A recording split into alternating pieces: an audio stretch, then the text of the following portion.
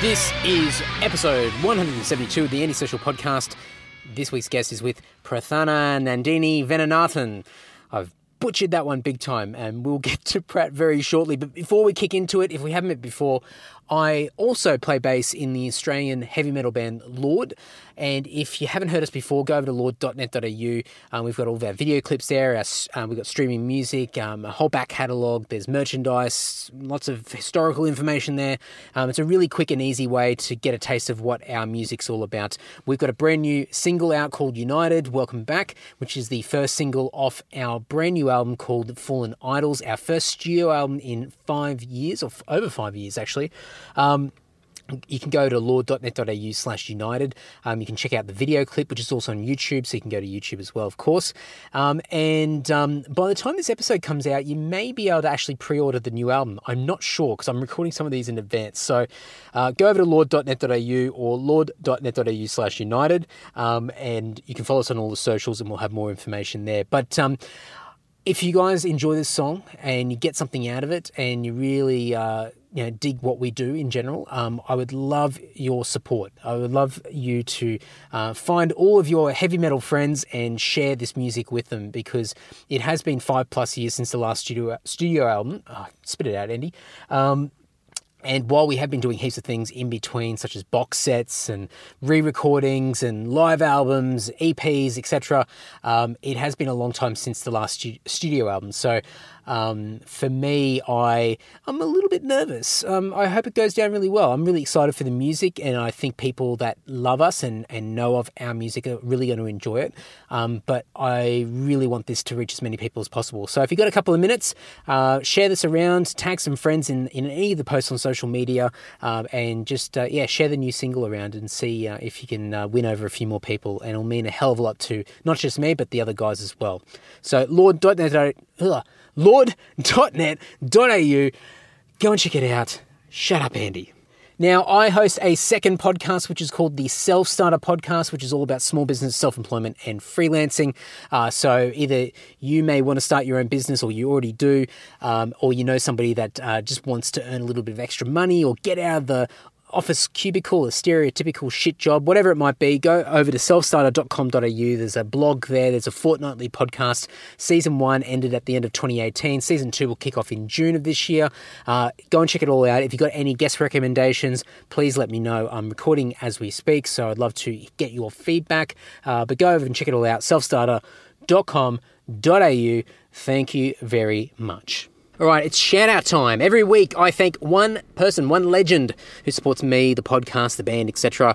And it can be in a range of different ways. It can be something really simple, such as a guest recommendation or a message of encouragement, a bit of social media love, right up to buying some merchandise from the online store, or even shouting me a beer via the PayPal button over at antisocial.net. And speaking of beer shouts, this week's shout-out is for Scott Smith. Now, Scott is located in... and I can never pronounce the name of this place properly. I've actually got no clue. I think it's Bacchus Marsh. It's in regional Victoria, and Scott's originally from Melbourne, and I've known Scott for quite a few years, and he is a photographer and a reviewer. He's done a lot of stuff for the Rock Pit, Lens of Rock, and he also hosts a community radio station program called Rock Lives Here, which is on Apple 98.5 FM. So you can go to Apple 985fm.com.au. His show runs on Saturdays, 12 p.m. till 2 p.m. Australian Eastern Standard Time, so if you want to check that out. Scott's a massive 80s rock fan, AOR fan. I think I should get him on the podcast sometime just to chat AOR for an hour. I think that'd be a lot of fun, so we'll see how we go. But the reason why Scott's getting a shout-out is he sent me a beer shout and a nice little message with that beer shout. So thank you very much, Scott. As you will already know, that money goes back into the podcast to keep this whole thing moving. There's always a little costs here and there, gear and hosting and getting around the traps to talk to people. So all this money keeps the podcast moving. And the concept that I always say with the beer shout is that the money goes towards me buying beer, which means less of my personal money being used for the podcast. So a very roundabout way of supporting the podcast, but nonetheless, it is supporting me. So thank you so much, Scott. Really appreciate it. When you hear this, shoot me a message and I'll flick you out something in the post, because we all like getting something in the mail. Another podcast, another guest. This week's guest is... okay, guys, just take this with a grain of salt. Bear with me. I'm gonna try it. Prarthana Nandini Venunathan. Oh, I'm hopeless with pronunciation. Butchered it, I know. Better known as Prat. Prat is a social media manager. She is a teacher. She calls herself a music gremlin. She is an editor, a writer, a photographer. She is a jack of all trades, does so many different things. Works with Adversary Studios, who Aaron Warboys has been on the podcast before. Also works with Direct Touring, which is Dave Haley. Has done stuff with Heavy Magazine and Metal Obsession.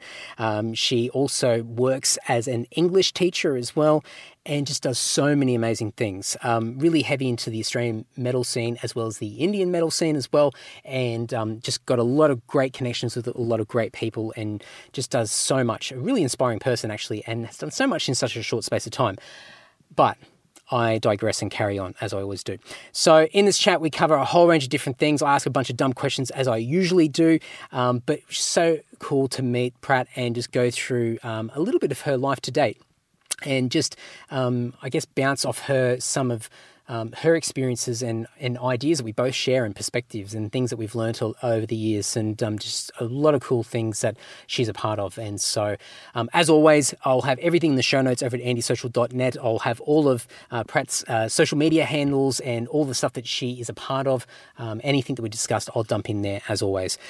Enough of me. Please enjoy this great chat with, I'm going to shortcut it, Prat. First things first, and maybe the elephant in the room, and I've asked around, I'm like, what should I call you? All right. And I'm going to make an attempt first. All right, perfect. And so then you can laugh at me. So Aaron said Prat, just to keep it really short and sweet. Mm-hmm. But if I just attempt to pronounce your name based off what you've got on Facebook, which is your real name. Yep. I'm gonna butcher this, and people that have listened to this podcast for a while know that my pronunciation is horrible.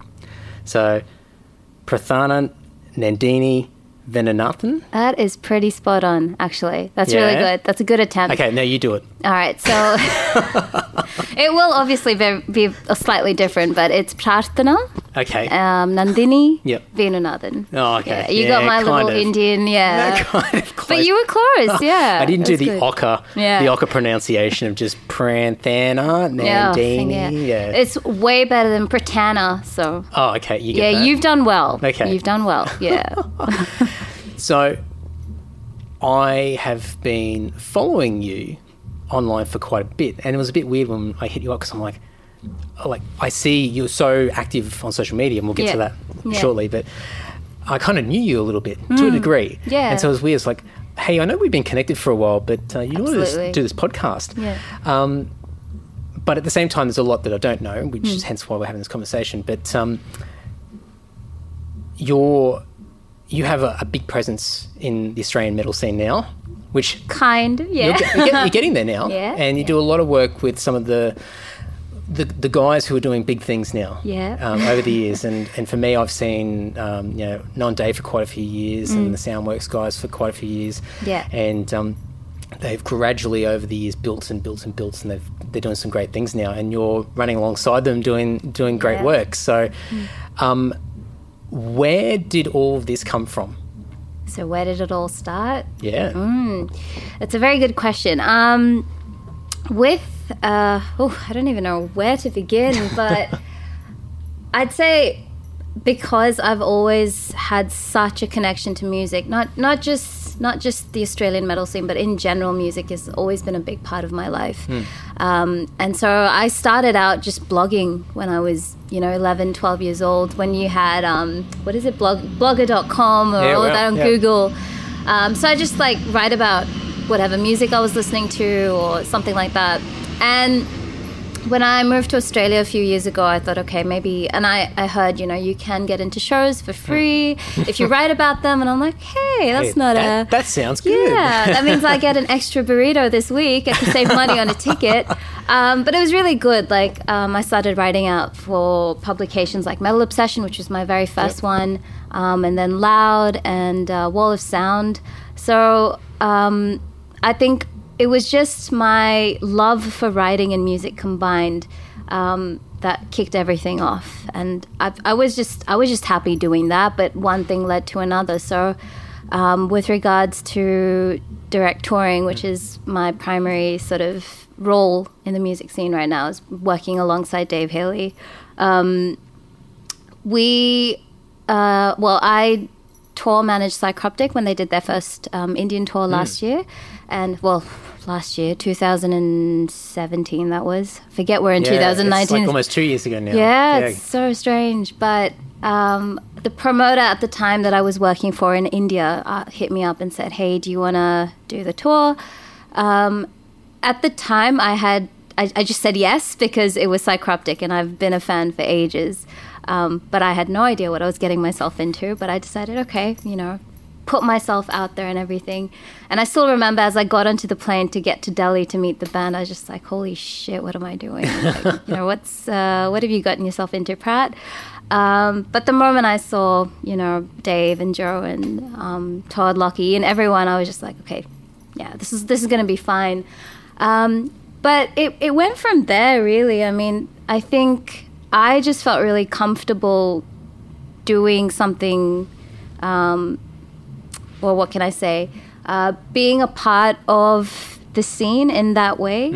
First, it was gradual. I started writing, then tour management, and I'd done a couple of shows before that. It just felt right, I think, is the best way I can sort of explain it. And I think it also matters who you're surrounded by, and that motivated me even more because Dave is like up there for me, big. What do you say? Mentor and a great friend of mine. And yeah, just sort of picked off from there. And once the tour was over, I was kind of like, I want more of that. I don't want to stop doing what I was doing. And I remember Dave also appreciated a lot of my efforts during tour. And then we just got talking and I was like, look, I want to work for you. And yeah, it just went from there. And I've been with Direct for exactly a year now. And it's been Congrats. Really good. Thank you so much. Thank you. It's a real honor. It's every day I'm grateful for the opportunities that Dave, Dicey, and Brad give me, and how much respect they give my work and my abilities. And it's been really good. Yeah. So, going back to your love of writing, has it always been writing around the topic of music, or have you been writing about other things that you've been passionate about, and music was something that came along a little bit later on? The second one, absolutely.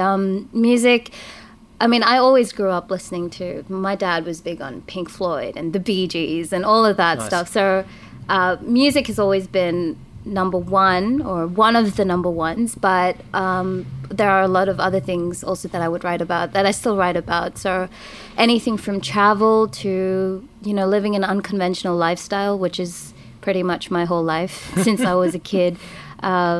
Or even just, being a vegan as well. Veganism is something that I'm very, very passionate about, but I don't fit in with the vegan community as such, nor do I fit in with the non-vegan community. So I'm kind of like in between. You've got your own little thing. Yeah, I've got my own set of beliefs and ideologies, so it doesn't always match with people. So it's sort of my... A lot of what I write is don't be afraid to be yourself, and don't be afraid to sort of do your own thing, don't be a part of the herd. And you said you still write about a lot of this now. Do you put it out there publicly, like a little platform for blogging or anything like that? Still? Do. I did have one. I did have one, and it was called "It's Okay to Be a Pratt." Very, very good. Well done. I know. I was very proud of myself. 13-year-old me, coming up with all the ideas. But I sort of canned that one for a few reasons. Not because I didn't like what I was doing with it, but I felt my experiences, the kind of person I am, sort of grown, not changed, but grown. And I wanted to convey things from a different perspective. So I do have one blog that I'm working on called Metal Mummy, which is my sort of online alter ego. Not alter ego, but like my online name. So I will be bringing more content onto that. So yeah, stay tuned. That's cool. Yeah. Do you look back at what you have written over the years and sort of, like, especially for me, like, I don't do a lot of writing as such, but certainly things that I've typed out and articulated in written form, and I look back years later and I go, oh, that's bad. But somebody that actually puts a lot of time into their writing, do you have a challenge with that when you look back and see the stuff that you've done? In terms of, do I struggle with coming up with Well, just what like the types of things that you may have written about, or just the way that you wrote, because you grow, you get older, and so your views change and. Absolutely. Yeah, I have. That's one of the reasons I, let go of the old blog, because the way that I was writing was very, like, I've become a much more mellow person now. Like, back then I was all about, I've got to get out there and I've got to be social and I've got to make all these friends and meet all these people.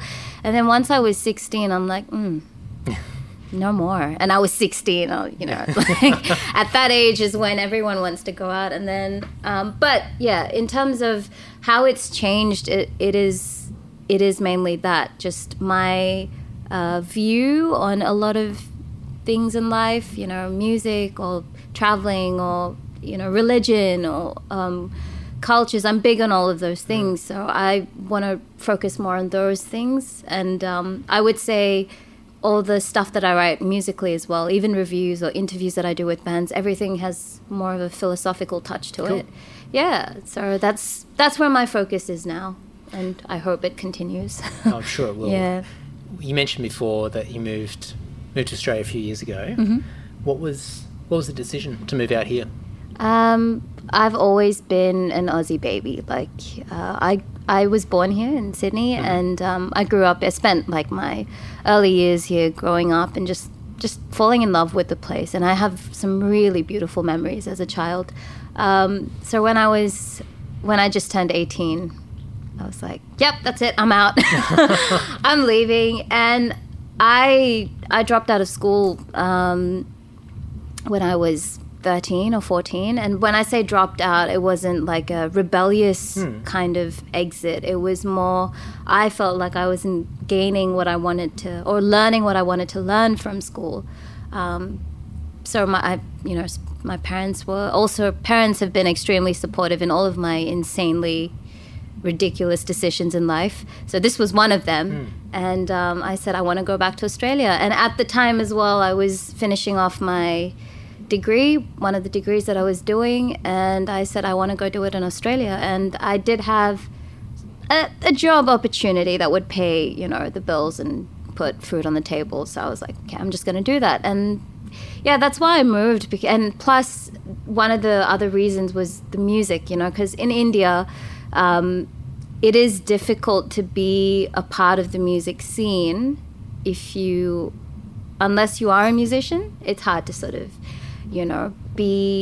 it's not even about being known for me. It's just about doing something that adds value. Contributing. Yeah, contributing. And I couldn't find any sort of avenue to do that in India. And I'm like, okay, Australia's got some really good things happening. And, a lot of my favorite bands are from Australia. So I'd like to, go and see what I can do there. And that's where it kicked off with my writing. So, when It's No Croptic went over a couple of years ago now.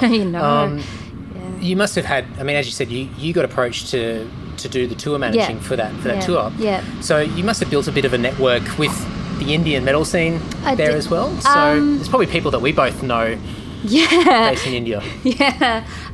There is actually. So at the time, I was working for a company called Oka Networks. They did some really good shows, and the promoter, she was very hardworking and very dedicated to making India, or putting India on the map for metal. And I think she did an amazing job, but, some bad decisions along the way didn't really, take her down the right path. But, everything happens for a reason. But I was working with them for a while, and one of the first gigs that I worked on was funnily enough, Behemoth, which is one of my all-time favorite bands.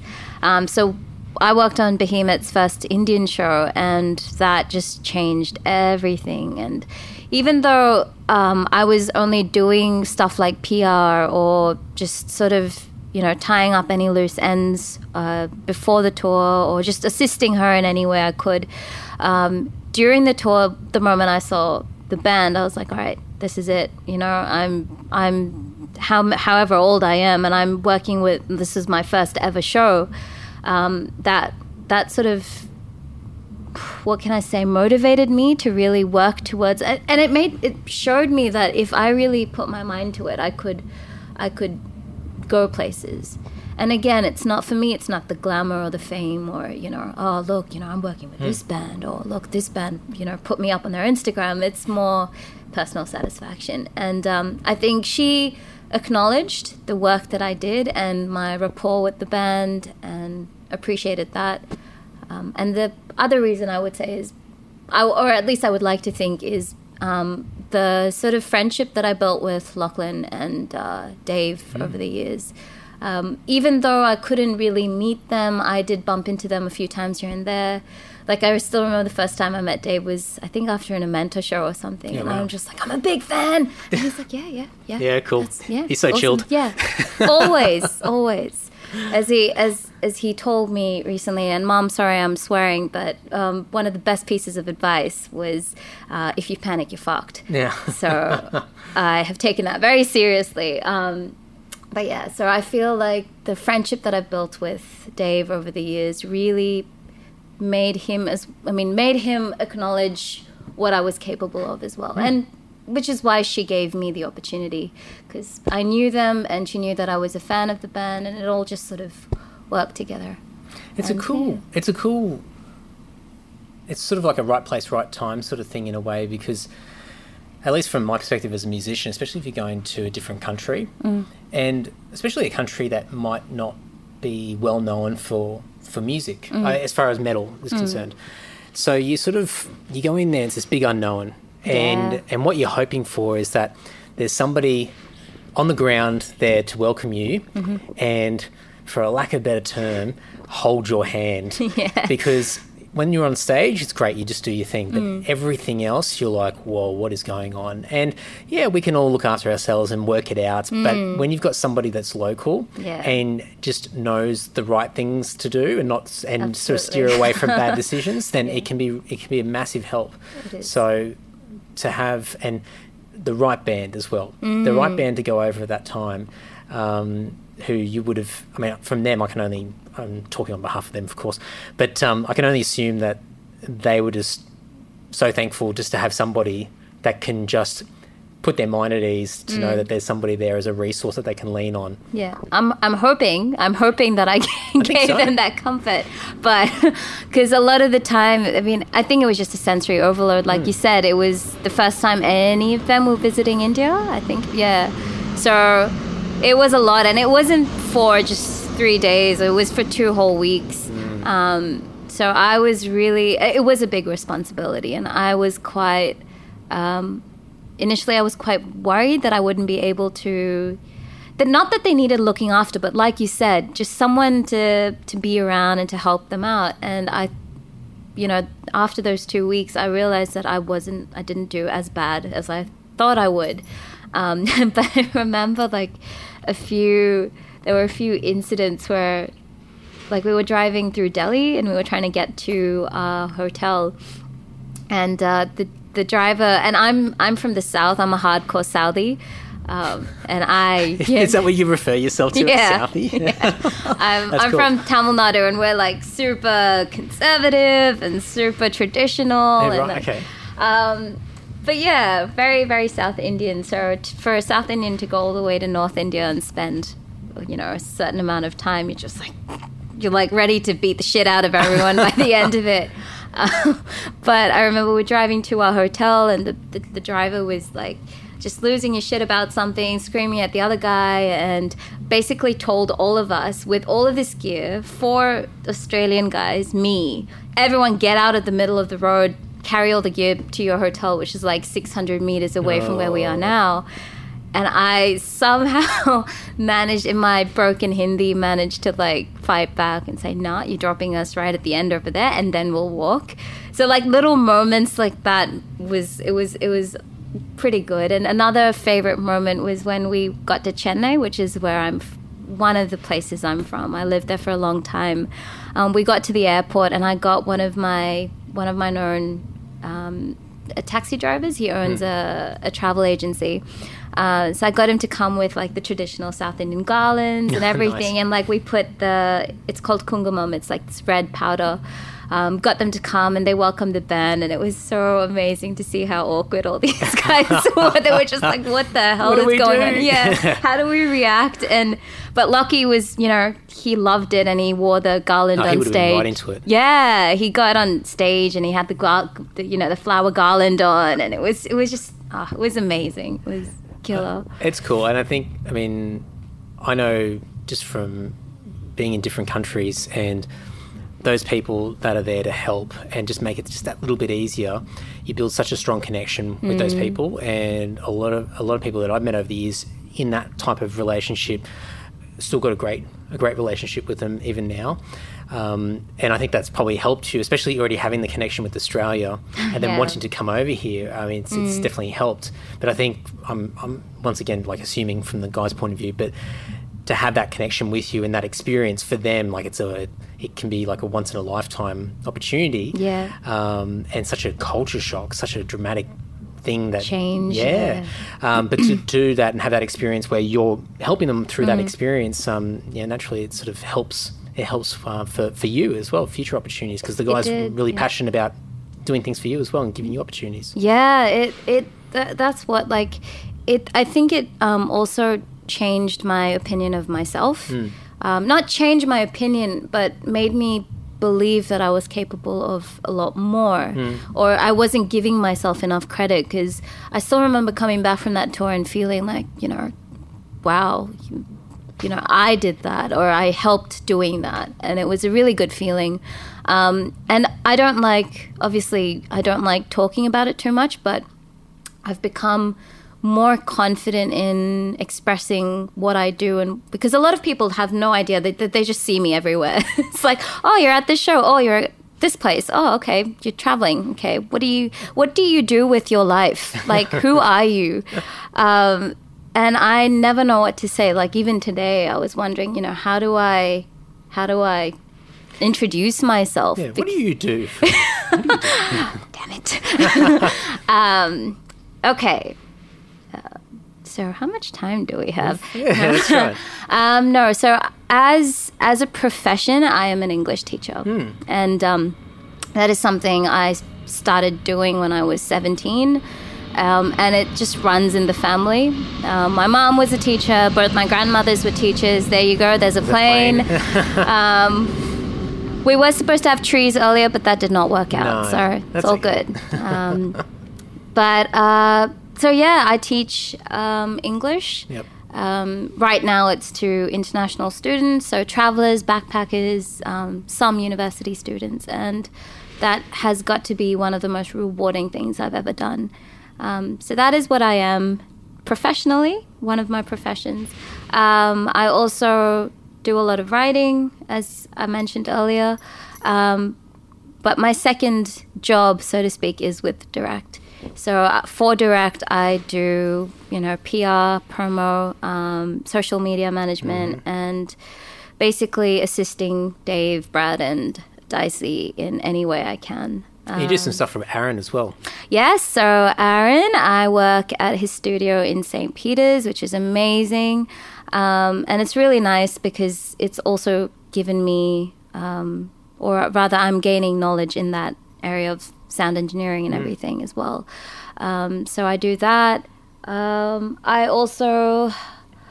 do a few bits and pieces here and there, but these are the main things that I do. I also work for an app which is called Life. I do content monitoring for them. So it's a really good app. It's like a social media platform for people that are going through any sort of difficulties. It could be anything from self-esteem issues to anxiety to, any abuse that they've faced. Or it gets really intense. Is it an Australian-based app? Yeah, it's based in Melbourne. Oh, yeah. Wow. Okay, I've never heard of it. So it's a really good way because a lot of people don't like going to therapists, and I know I'm one of them. Like anytime I have an issue, either I call my mum up or I just sit and try and work it out. Yeah, work it out myself. I have never liked the idea of going to a therapist, and it's not that it's wrong; it's just not for me. Yep. So when this came around, I was like, "Oh, this is a good alternative for people that are, But yeah, doing some work for them as well, and it's really nice to be able to help people in that way. I think there's a running theme with my podcast, and maybe I'm just naturally attracted to the people that just do a million different things. But I say this so often, but you're another one of those people that is just a jack of all trades. Like you just do so many different things. Do you think that you need to have lots and lots of different things on the go at the same time just to keep you stimulated? Like, so a lot of people, they've got one thing. Yeah. And and their whole life is that, and they dedicate themselves. But I'm one of the people, and that's probably why I connect really well with others. Yeah. Where I've got to have 5 or 6 different things. And sometimes it can be a really hard thing to do because not everything gets its dedicated or its deserved time and focus. But I need that. I need that stimulation of being able to move and try different things. But is that something similar for you as well? It is. That is very much who I am and have always been. Because I remember when I was younger, my mom would always say, pick one thing and stick with it, commit. And I did try. It's not like I didn't try to just do one thing or go down one path. For example, I worked with the British Council for almost 4 years, which is a long time for me to stay in one place. But I do feel that I have always enjoyed doing a number of different things, like on the side as well. Again, something that I don't really talk about something that I don't talk about too often is my artwork. But I do a lot of concept art, and it's just that I love so many things, or not so many things. There's a few things I love, but so passionately that I want it to always be there, It has been hard because, you have to manage time, you have to manage finances, you have to organize things all the time, and I'm not the best person at organization. Andy knows about that. After today's we've had 3 locations. Yeah, location changes. It's like taking a movie. But I think it's important for me to be able to do everything that I've always wanted to do. So in terms of music, I'm getting there now. Like the goals that I've set for myself, I'm getting there in terms of art, in terms of my career. Another big thing that is so important to me is travel. No matter where it is, I just have to see different places every year, and I always do things that ensure that I'm able to, take up everything that I want to do. That's cool. Yeah. So I guess, for this year, what's the travel plans? Just thinking about travel. Ooh, I don't know whether I want to... Well, let's just say it's a place where no one would usually... It wouldn't be on everyone's first, go-to list.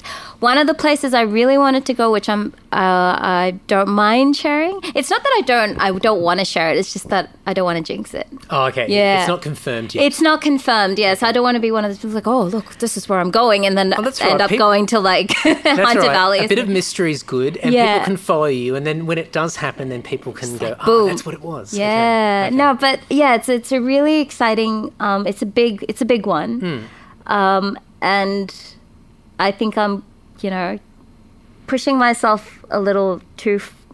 No, I wouldn't say I'm pushing myself too far, but I think I'm being a little ambitious with it, but I think I need to do that once in a while because step outside of my comfort zone. Challenge yourself a bit. Absolutely. But a couple of other places I've been wanting to go is, Eastern Europe. So I don't know if it's in the East, but places like Macedonia and Albania, Serbia and all of that. Or primarily because these are the countries that I've learnt about when I was studying history. Yeah. And so those are some places I have on my list for this year. That's cool. I always try to. I don't travel as much as I used to, but I always try to do at least one international trip a year, even if it's a very short one. It doesn't matter as long as I can say that I've gone somewhere. I've left the country, even if it's for a weekend or something. I just got to get out. It's really fun, isn't it? Yeah. Like just sort of just to experience something else, and that's what I always say to people. Like, you know, don't look at, you know. I'm a very different traveler as well. Like, I don't like going to the places that people usually go to, like touristy sort of. Yeah, I can't do it. Hey, I just can't. I'm the person that goes sits in cemeteries, or, you know, looks at one of my go-to websites, which I do want to share, is Atlas Obscura, which is it's a really good website. So all you need to do is punch in the name of a place that you're going to, and it'll have all these really weird, like obscura, all these really weird. Also, they're performing in May. Please come. Just thought I'd shove that in there. Obscura. Yeah. But it just lists all of these crazy museums and just unusual places that people wouldn't think to go to. Off the beaten track kind of spots. And that's what I've been using for the last, 5 years since I started traveling on my own. But I think it's really important. So it's good, that you try and get out once a year, because there's so much to see in the world and just not enough time. That's right. So. And it's good to open the mind and have different experiences and learn about the world. I think you have a bit more compassion for other people when you get to see that there's more than one way to live. And so I know a lot of people that have never left their own town, let alone the state or the country or anything like that. And you can tell their outlook on the world is very different to somebody that has done a lot of travelling and interacted with lots of different people. So it's a healthy thing to do, and it's not as hard as people think. I think probably years and years ago it was so expensive to get on a plane, but now it's like it's so cheap. Oh, it's so cheap. And now they have things like Afterpay, which I wouldn't recommend, but but it's good. It's an option. The opportunity to travel is so much more, and that's something else that I've always greatly appreciated, because my parents have been nomadic since as long as I can remember. So that sort of passed on to my sister and I, and the whole family, which there's a lot of times where we've all just met at stations or airports. Oh, really? And it's like, but we're all going in different directions. But we're like, oh, hey, I'll be at this station at 10 o'clock. Oh, cool. I'm taking the 11 p.m. back to Chennai, so I'll see you there. And we just like meet at the station, might, pass on dinner or something like that. But travel has always sort of been one of the things that our families enjoyed all the time. And I come from I don't seem like it, I guess, I don't know, but I come from a very small village town area in India, and to be able to do all the things that I'm doing now, and to be able to see the world through different lenses is just absolutely incredible. So something I'm very grateful for. Oh, I saw, it might have been sometime last year, I think, but months and months ago, and I think you were back home, and I was watching some of your Insta stories, and it was so fascinating, because it seemed like a completely different pace and a different vibe, different life, and it was just really fascinating to see what it was like, or what it could be like, and no doubt, like, having that experience, and then, I mean, obviously traveling all over the world, doing lots of different things helps, but to have that as your base, and then to come here and now be living back in Australia, it must give you a good balance. It's definitely a good balance, but one that is also quite difficult, because life back home is a lot of people think living in India is difficult, or being Indian is difficult, or it's I don't know, it's always loud, but my parents live by the mountains in a little village surrounded by farms, and we have all our rescue children. I have 10 dogs, and it's just 10 dogs. 10 dogs. 10 dogs. My beautiful, beautiful babies. Like every time we saw one, and we're like, okay, we'll take them in, look after them, and then we'll send them to a good home, we just end up don't leave. keeping them. Yeah, that was the case with my youngest, Lucifer, spelled F-U-R. Very proud of that one. We couldn't, I couldn't let go of him. And a lot of the times we've had to send our dogs away, but no, we have 10 and very happy that we have all of them. And Mum and Dad have a really beautiful place, enough space to keep all of them. So that's good.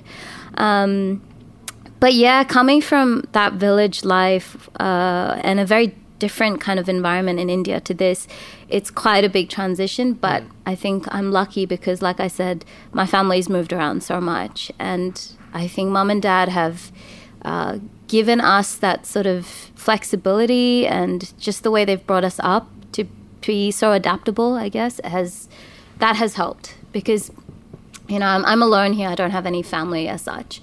But yeah, it's been good career-wise for sure. And also, I get time off to myself, and it's really nice. Yeah. It's cool. It's cool to have parents that have obviously put you on a path that gives you empowerment to make your own decisions and follow your own path. And I think that's really, really cool. What do your parents do, or what did they do? What was their profession? Like, it'd just be interesting to understand where a lot of that's come from. So my parents do so many things as well. They're just like, basically, I'm literally offspring, or copy, or whatever you want to say. But my dad is an engineer by profession, but quit that like 30 years ago because he just had enough. Mm-hmm. And Mum is a dietitian and a nutritionist. But they've done so many things. I don't even know what they do now. Like half the time they're like at some workshop. But right now they're in the wellness industry. And they do a lot of... they basically help a lot of people understand what a healthy lifestyle is and why it's important. And they have their own vegan business, so to speak. So they make like peanut yogurt, plant-based pickles and jams and all of that stuff. And they're just so flexible. Like they just do so many different things. And every day they, I guess that's why they've stayed together for as long as they have. Everyone asks me, how long have your parents been together? And I think it's coming on to 34 or 35 years. And they just always have something going on, which is, it's really, really inspirational. They also do Amway. I don't know if anyone's heard about Amway yet. So they started off with that. And I think that is one of the main reasons they were able to spend a lot of time with my sister and I when we were growing up, because it gave them that sort of flexibility to move around. And and now they're just living a very happy, early retired life by the mountains in Coimbatore. Sounds pretty good. Yeah, it's great. So I guess a lot of that sort of healthy lifestyle stuff, and you mentioned before about, being a vegan and your own version of a vegan, sort of finding a middle ground compared to the non-vegans and the 100% all-in vegans. Yeah. A lot of that's come from your parents as far as body and mind, I would assume. As far as, taking care of you. And when we were originally going to meet at the cemetery today, like when you suggested, I thought, oh yeah, let's do that. That's cool. But you mentioned like you go there to meditate. So, and I've seen you talk about yoga and things like that as well. What's the right way of asking this? What sort of influence has that come from your parents as far as taking care of you as a whole, holistically, like everything? Has that come from your parents, or has that come from other influences over 100% my parents. They've never, with my sister and I, and the reason I bring up my sister as well is because we're such a tight-knit family, and they've always taught us to do things that make us feel good, not just physically, but mentally as well, and spiritually.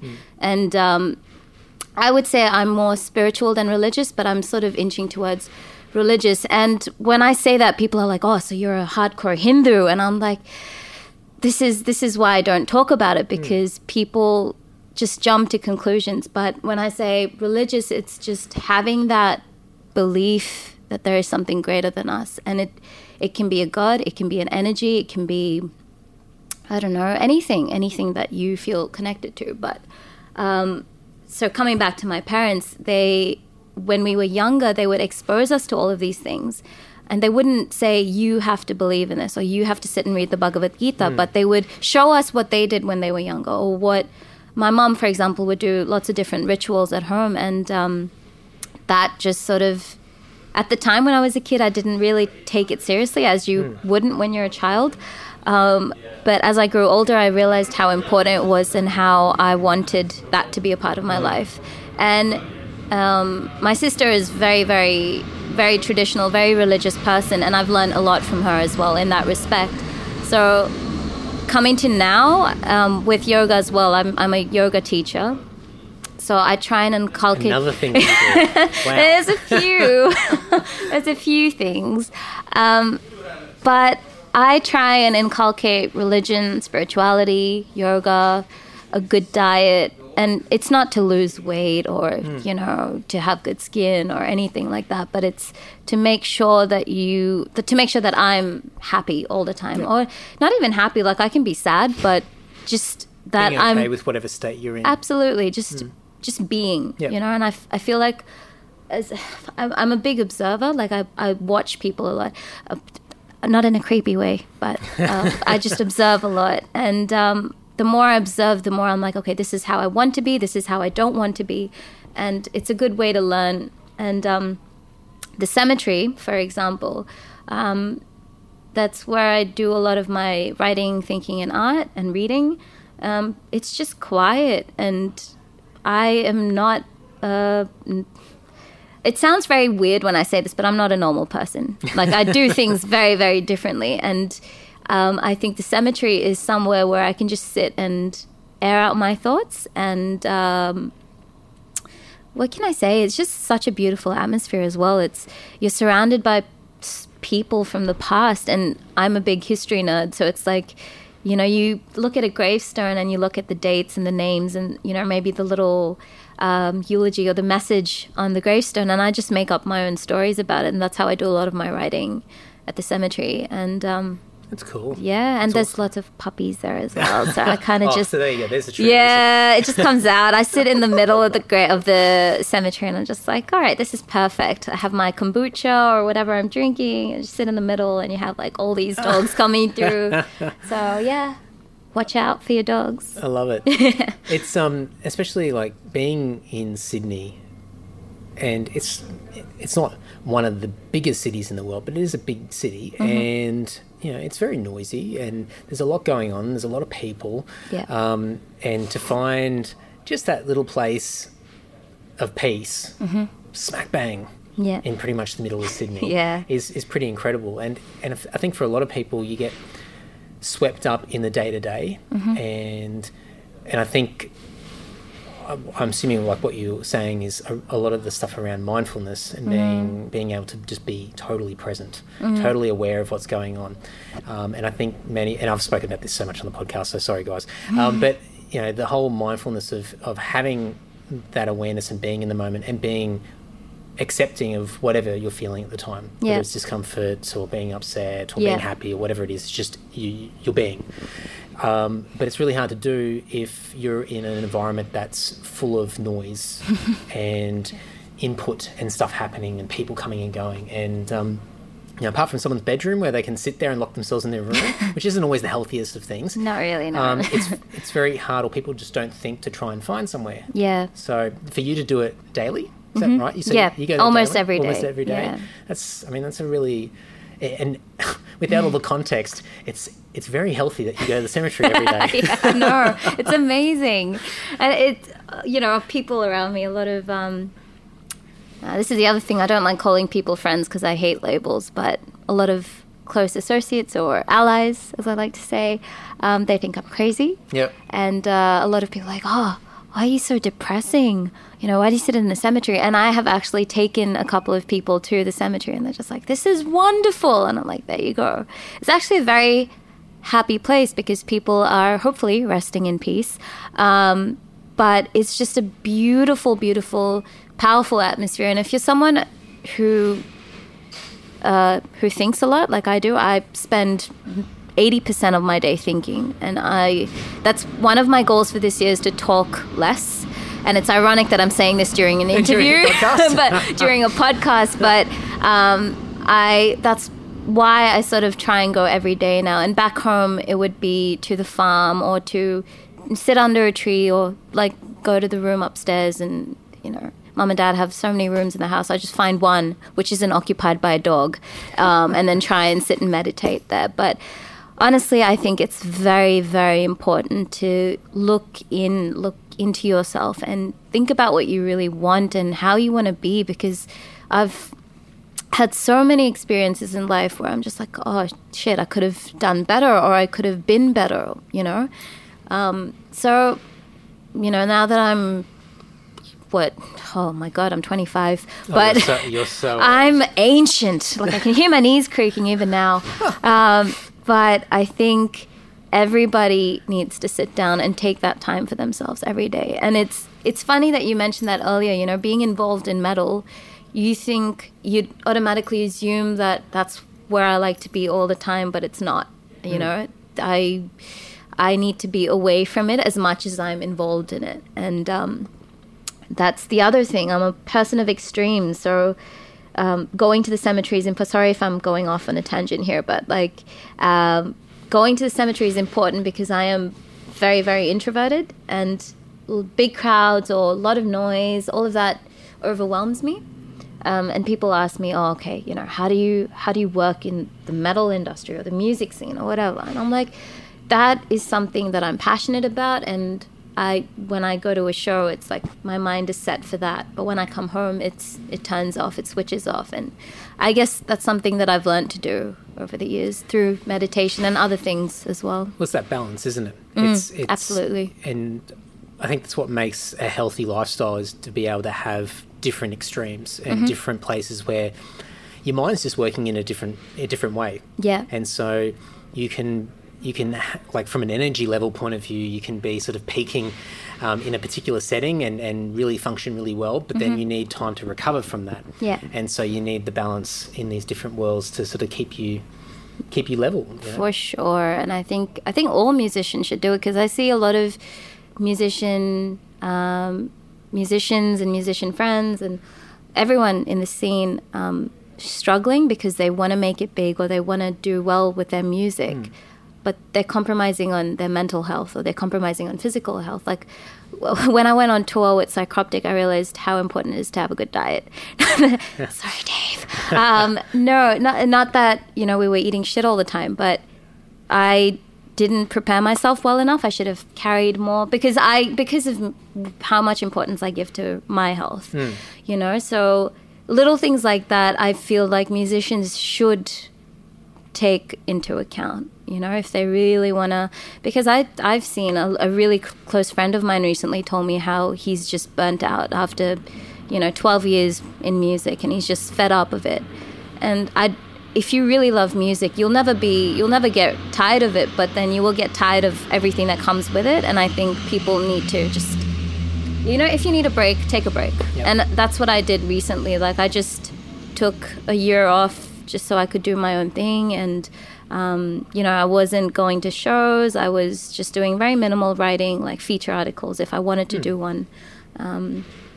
That's the other thing I do. I work for Heavy as well. So I just thought I'd throw that in there. I'll have a long list. Yeah. Your resume that's in the show notes. Well, you got a fair few things as well going on for you, Mr. Andy. Well, I try to keep occupied and keep busy, but that's important. Yeah. But I like it, and I think it's that balance again. You know, I went through a lot of that stuff years ago, where, you know, you get the focus, especially with music, and you have goals and things that you want to achieve, but there's a lot of variables that are outside of your control, and sometimes you lean on them too much and you rely on stuff that you've got no control over being the indicator of whether you're going to be happy or not, or whether your success is going to be based off these variables that you've got no control over, and you sort of set yourself up to fail. Like, you can crash and burn so quickly, and it can be really dangerous from a mental health point of view. And there's been a lot of really good people that have passed on now because they just couldn't manage it, and their focus was maybe in the wrong area. And there's obviously like clinical depression and a lot of mental health concerns, but I think a lot of it is us, and I can only go from my own experience, but not having the clarity or the awareness, going back to sort of being and understanding what our true intention is. Like, what do we want? Like, why do we do this? And like the accolades, the big crowds, the success of what we think, on a global scale, and all that stuff is important, and it's good to strive for that. But I think ultimately, most people just want to be able to do it and do it for as long as we can. And I think unfortunately for a lot of musicians, they don't realise that until they've already probably been doing it for about 10 or so years. I think that's the breaking point, if you ask me. Like, not breaking point, but the tipping point, 10 years, and then you start to wonder, like, I know a lot of people who wanted to settle down and have a family and have kids and have that sort of out of the city lifestyle, but, they also want this, or it's I think if you start off, or it's never too late. I always say it's never too late. So if you start today and you start giving yourself more of that attention, it's possible to do both. But you can absolutely do both. And I think years ago, it may have been a little bit harder, or it was perceived to be a bit harder because you either had to do one thing or the other. So if you wanted the more domesticated lifestyle of the home and the marriage and the kids and the 9-to-5 sort of existence, then you could only do that, or you had to be all in with the music, and that was your identity, and you couldn't balance it out. But I think now it's completely different. There's so much extra time, there's so much more opportunity. It's easier to network with people and find opportunities anywhere, not just in your local area but all over the world. And I think the panic isn't there as much. I think with a lot of bands, bands realise that they don't have to find success within the first few years. No. It can be something that's like, I can see myself doing this for 20 years, 30 years. I can see it until I can't actually pick up a guitar anymore. And I think for a lot of people, when they realise that, it's quite liberating. Because then they can realise, and I know a lot of people that have got really good professional, and I use the word professional very loosely, but they've got professional careers that are very white-collared, office-style jobs. But they're still doing great things in music. And vice versa, people that, are doing amazing things in music but still have different types of jobs on the side that keep them balanced. And it might be for financial reasons, but sometimes it's just to keep them grounded. It's really interesting that you say that, because another sort of, aspect that's defined my life is I come from a very traditional family, and going back to my grandparents, for them, having a successful lifestyle is having exactly that, a good job, preferably as a doctor or an engineer. Not that that's wrong, but it's not for everybody again. And having a car and having a house and then getting married and having kids and all of that. And both my sister and I are not married yet, so we're pretty much old people to the old people. But I think we chose our paths because it's more important to us to follow that what we want or what we enjoy doing. And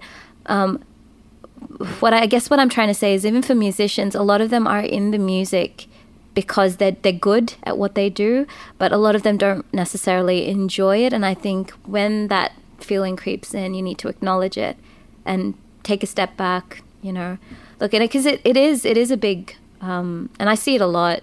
It's not talked about. It's not something that's people are open about. But it's not something I would really talk about on social. These are things that should not come up on social media as well. It should be personal. When I say it shouldn't come up on social media, don't get me wrong. It's just that people are so different online than they are in person. And I think it's harder to have that type of conversation where a lot of those platforms are used to highlight the highlights, highlight the high points, and it's just hard to cut through when I think it's good to have those, to raise those type of topics on social media platforms, but it is harder, and sometimes in person has a far better impact. But I agree. I think, and I've seen a lot of people just throw in the towel and just give it up and sink into, not bad. A lot of people are happy, but happy but with regrets. And so they give up the music because they've had that feeling and they go, well, I don't enjoy it anymore, so I'm just going to stop. And I think when people understand that, and I can't talk on behalf of everybody, but a lot of musicians I know have those feelings all the time. And a lot of times where you go, oh my God, like, why do I do this? Like, this is not fun. But then you realise that that's part of the process. It can't be great all the time. It can't be inspiring all the time. You can't feel motivated or driven all the time. And when you don't feel like that, that's like the most important moment. That's the most important part, because that's when everybody gives up. And if you can get through it, then you're ahead of the pack. And it's not that it's a competition, but it's a real growth opportunity when people see that.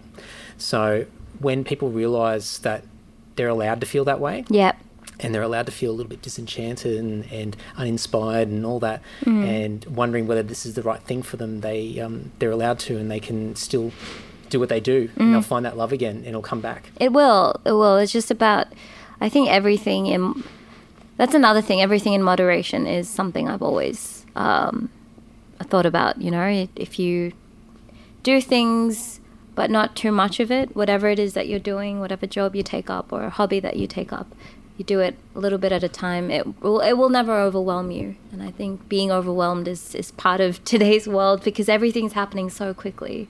You might have to do some musician meditation classes. I would love to. If anyone's willing to come and do a little bit of yoga, or, there you go. There could be something there. All right, well, I'm looking at the time. You've got a drum lesson. Yes, I do, with my boss. That's right. He's downstairs, so we'll let you go. But Pratt, thank you very much. Thank you so much, Andy. It's been a pleasure.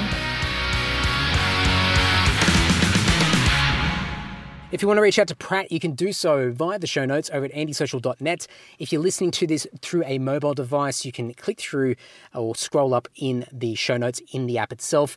Doesn't matter what you're listening to. There should be a bunch of clickable links there, and you'll be able to discover and connect with Pratt via all the social media handles. And everything we discussed in this chat, there'll be links in there as well. So if you did enjoy this episode, as with every guest that's been on the podcast to date, please reach out to them. Just spend a couple of minutes sending a quick message or an email or whatever it is, and just let them know what you thought, because they've sacrificed some time to have me chew their ear off and be a part of this podcast, and I'm sure they'd really appreciate getting any feedback that they possibly can from people that are listening. And this is a really cool chat. I really enjoyed catching up with Pratt and having a chat, and it was just a lot of fun. So thank you so much, Pratt.